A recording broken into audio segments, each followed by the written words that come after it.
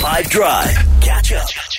So, Biebs, tell us a bit about this Ghanaian YouTuber really quickly. Wode Maya, that's on the show a bit later. I believe he used to be is also an aeronautical engineer. He literally was working as an aeronautical engineer in China. Then he went, I want to focus on being a YouTuber. And I mean, he's got over 1 million subscribers, which makes him one of Africa's biggest YouTubers. And he just tells positive stories about the African continent. And it is so dope. That's amazing. And it's just that idea of people changing lanes, I think, is one of the coolest things ever. Like, can you think of stories like this? You know, maybe go on in your own life where you were doing one thing pretty much forever, and then you just decided, screw it, I'm going to get up and I'm going to go do something else with the time that I have on this earth.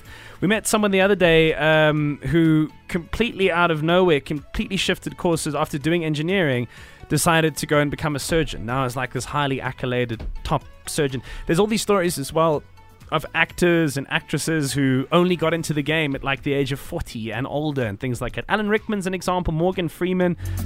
There are a ton of great stories like this. Can you think of one, either in your personal life or a famous story of somebody who changed course? Because it is okay. It is completely okay to do it, and we want to prove that that's the case.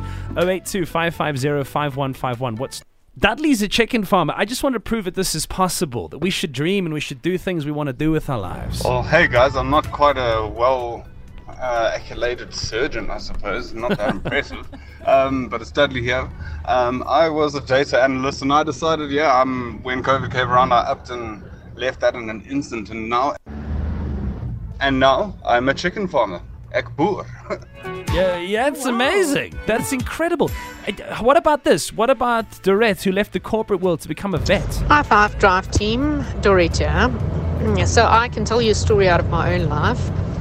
I decided after working corporate for 13 years that was definitely not for me. And I went back to varsity at the age of 38 to become a veterinarian. And I'm now practicing veterinarian specializing in horses and have been so for the past 7 years. And I absolutely love what I do.